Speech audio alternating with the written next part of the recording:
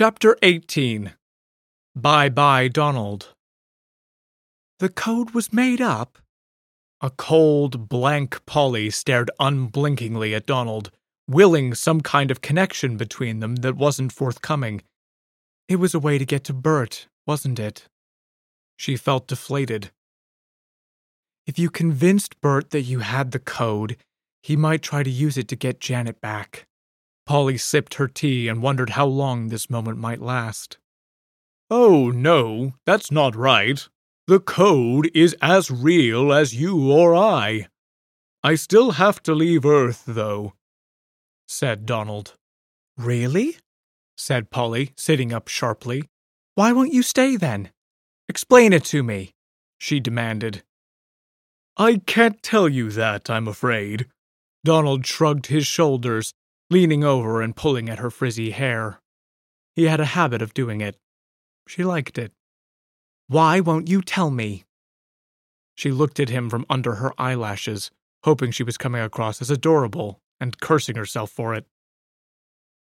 It's not that I won't, it's that I can't. He started playing with her hair. I don't quite understand, said Polly, distracted. She pushed his hands away. No, it doesn't make a great deal of sense. Donald searched himself for a better way to explain. Eventually, he said, Think of it like this. Imagine the start of something, the start of anything. What, like a game? The start of a game? Said Polly, eyeing up a dusty box with Scrabble written on it. Yes, that's a good example, he nodded. Tell me how that game starts. Well, you have a board and letters. You have to set the board up. There are these plastic trays, and you have to pick out 7 letter tiles. Polly's memories of playing endless games with her mum and dad made her yearn for them and lament her loss. Yes, you've got it, interrupted Donald. Now, let me ask you, is that the beginning of the game? The very beginning? Yes. Well, no. You need to have players first, I guess. Polly hoped this was going somewhere. Is that the beginning, then? Finding players? Is that how Scrabble starts? He pressed on, presumably going somewhere. Well, yes, I think so. You'd also need to buy the game before you could play it, she ventured. Good, good. So, try to imagine the start of Scrabble, where nothing else comes before it. Before the players and getting the game? Asked Polly. Yes. A silence reigned. I don't get it, Polly confessed. Before the players and getting the game, someone would have had to create the game. She scrunched up her face a bit. This was like trying to understand infinity. And how did they create the game? Donald pushed on, oblivious. I suppose they would have had to make it up in their heads. How does anyone make something up? I don't know. I wonder who did create Scrabble. I'm going to look it up. No, Polly, come back here. You're going to have to concentrate now. Donald looked at her intensely. How does anyone make something up? Polly's head hurt. Is this about God? Maybe. Donald shrugged his shoulders. I can't explain to you how it works. It is a code, and it can give you anything you want. But I can't tell you how it works because only you know how it works, as only you know what you want, and only you know how to make it happen. He sat back, looking pleased with himself. After a pause that could have been 5 minutes or 3,000 years, Polly thought she might have a vague idea what he was on about. But as soon as she'd caught a glimpse, it was gone again. It is often easier to think about what you want instead, and work backwards, confessed Donald. I have already made a list.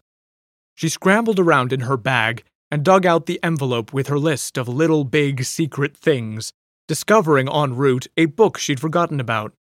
"See? They are a bit stupid," she said, handing over the list. "No, they are not." He looked over the list intently. "What's a fountain pen?" asked Donald, momentarily distracted. "Oh, it's a pen that you have to put an ink cartridge in. I don't know why it's called a fountain pen. Maybe because it works as a fountain would. Hang on, I'll look it up." She made for her phone again. "No, don't worry, it does not matter," he said, looking thoughtfully at the list. "I could add to the list, finding out my purpose, if I even have one." Polly stroked her chin. "Do you think you do?" Donald asked. "Well, funny you should ask that, because I never really thought I did. But when I was a kid, I used to think I was a fairy. A fairy that was here to clear up all of God's mistakes. I used to look at the clouds to tell me what to do, and I had all these friends that would help me out." Suddenly, she felt vulnerable. "I know it sounds stupid, and I don't even know if I believe in God anyway. After my parents died and Bert left, I guess probably not. So I had no purpose." She ended abruptly to stop herself from bursting into tears. "Does it matter if you have one or not?" he asked evenly. "I don't know," she answered truthfully. "Okay, well, put it this way. Let's say it didn't matter. Then, is there any harm in having one anyway, and then setting out trying to achieve it?" He gave her a little nudge. "I guess not. But what if it wasn't my purpose?" Polly put out her hand, and Donald held on to it. His skin felt lovely. "Well, then, you would have at least worked out that A, you have a purpose, and B, you could change what you were doing once you figured out what it was," he said. She couldn't fault his logic. "Wait, what if I couldn't work out what it was?" "You mean, what if you couldn't work out your purpose that doesn't exist?" He gave her a look. "I guess it wouldn't matter because it wouldn't exist. So I may as well try and find out. If I aim for getting what I want, then, if nothing else, I'll end up with what I want." It all seemed so easy when she thought about it. "Do you still want a boyfriend?" he asked her. Polly looked up sharply. Was he messing her around? No, he looked the same as ever, like an adorable, friendly, tall alien. He leaned towards her, pulling at her coat to draw her into him. "Do you think you could date an alien?" he said. Her tummy did a backflip. "Maybe," she said, taking his hands. He bent down and gently kissed her. It was as if all the gods had come down to earth to play their best songs. "Where did you get that?" He pulled back from her, pointing in her handbag. "What?" Polly asked. "That book!" He was more excited than she'd ever seen him. "Oh, this?" Polly held up the book called Mentor Tome. "I found it at Bert's. It looked interesting. I sort of, borrowed it." "Oh, thank you, thank you, thank you! You are the most wonderful thing. I thought I'd lost it. Now I can get back." He hopped in the air with glee. "What do you mean, get back?" she said, jumping back as though she'd stood on a mousetrap. "Yes, this is what I was trying to tell you earlier. I have been recalled to over there. We all have. I'm one of the last ones left.